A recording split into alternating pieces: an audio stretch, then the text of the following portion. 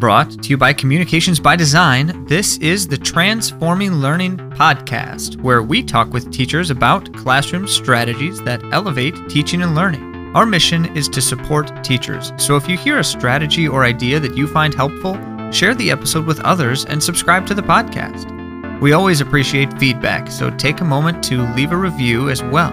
You can dive deeper into our resources and services or connect with our instructional coaches immediately by visiting cbdconsulting.com/elevateedu. We hope you enjoy.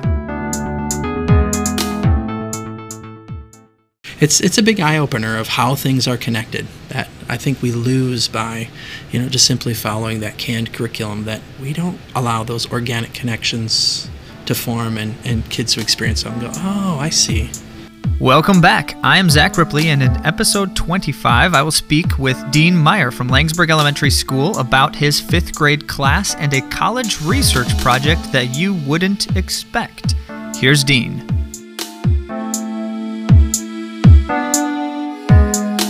Hello, I'm Dean Meyer, a 5th grade teacher at Langsburg Elementary, 22-year veteran, and I have been in 5th grade for 19 years. Previously, I was in middle school.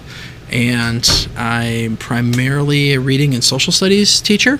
However, this past year I became a co-teacher, and a partner teacher and I intermingle our classes for much of the day, which is fascinating and fun. It still has its trials and tribulations, but always something new. I'm thinking, what can I do differently? So I'm excited to be here. Thanks, Zach.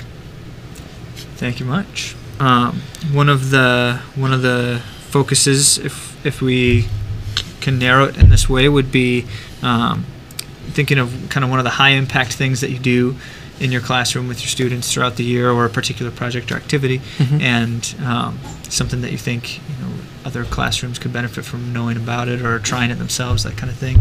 Okay. What comes to mind? I know in a recent episode you already had a Flipgrid promoted, which I totally agree. It's an awesome tool for that giving kids voice, and plus it allows, in this kind of Pokemon generation, that chance to kind of bling it out and customize things, within limits there.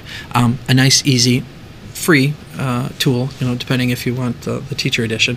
Also, I do and have done for 20 years a March Madness project, and it started back with just simply the paper maps of Michigan, and we follow the March Madness tournament, and every kid would get a school, and they would have to research that school, what it took to get into there, all those sorts of things that kids in a matter, I teach 5th grade, so it's 6 years and they're living that. What does it take to get into college? Where do I stand? What do I need to do? What does it cost? All those things that we as adults know and experience, they get to do it. So I've done that for 20 years, and it's morphed from pencil paper research to now exclusively on the web. And so using those collaborating tools of Google Docs, of My Maps within Google, of just it becoming a creativity tool rather than just simply a research tool, just makes it for so much fun. So that idea of just collaboration around an interdisciplinary unit, because I think so many schools and educators probably feel trapped by being limited to following the script in their teacher guide and pacing guide when they see holes, and kind of our experiences shoo-shooed to the side of our artistry of, well, we can do this 2 for the 1 and double our bang for our buck. And so for me, that's one of those projects that I integrate math and reading and social studies and writing and art and phys ed and health, and it's just a lot of fun. And also building that engagement piece, which I think is huge for kids. Another shameless plug, iCivics.org. Gamification, another passion of mine. Social studies is so often kind of pushed to the wayside because it's not a core subject. So yeah, that was air quotes. Not a core subject, even though social studies and science are that nonfiction that our kids are exposed to for half the day for middle school and high school. So the idea of gaming to promote critical thinking, again to build that collaboration, but to build the engagement and to build knowledge and essential skills, I think is huge. So getting kids in that mindset of growth and through whatever means necessary. But certainly, kids like to play games. I do too. I can't blame them. One quick question with the March Madness project specifically, what's the end product or the outcome that the students produce? So one of the big pieces are they research at college, and that's the in-depth sort of a research project. The end products are, one, they plot out a fictional trip that they take from our school in Laingsburg to their college. And so they work in using the web tools like, say, TripAdvisor. What is there, from point A to point B? Where can I stop? What can I do? What is there to do? How expensive is it? Does it have good ratings?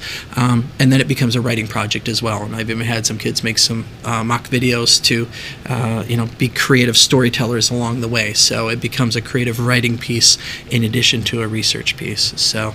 And kids absolutely love it. And matter of fact, I even had in the last few years some kids have bugged their parents who were taking a staycation or are on their way to Florida to actually go to that school, which has just been a blast. You're like, wow, this has totally changed for this kid, that they're not just seeing themselves as going to school, but now I'm envisioning myself going on to higher ed and maybe this college, maybe another, but that's now on the radar, whereas before it may have just, not even been there. It was just survive one day by day. That's awesome. It brings something that's otherwise really abstract for a fifth grader thinking about college, brings that to life. Yeah, well, that's the benefit of being old, is that it's going to go in the blink of an eye. That's 7 years from being 10 to suddenly almost graduating. It goes very fast, and knowing that, in middle school you're already getting credit for a foreign language or for algebra or for earth sciences. Yeah, it's never too early to be thinking down the road. Not that, they need to be totally prepared and filling out their FAFSAs or anything, but you get the idea. Just some exposure. But also for parents to go, oh my gosh, I haven't even started saving. And we talk about Roths or other things, or, the MET or, MESP programs for parents thinking, hey, don't get caught by this, because debt, which then leads to economics, which where we're at right now. So it's a big eye-opener of how things are connected that I think we lose by, just simply following that canned curriculum, that we don't allow those organic connections to form and kids to experience them and go, oh, I see. So. No doubt. Well, thanks. Oh, thank you. I've enjoyed your questions and collaboration and wits and witticisms. Also hearing you on other podcasts, Matt Miller's Ditch That Podcast or Ditch Podcast. It's good to hear this cross-pollination of educators getting out there and making their mark and connecting with each other, because this is the 21st century. We should not be teaching and preparing kids like it's 1985. Thank you. Thanks for listening to Transforming Learning by CBD. Continue the conversation with us by visiting cbdconsulting.com/elevateedu, where you can contact a coach immediately or browse more resources like this one.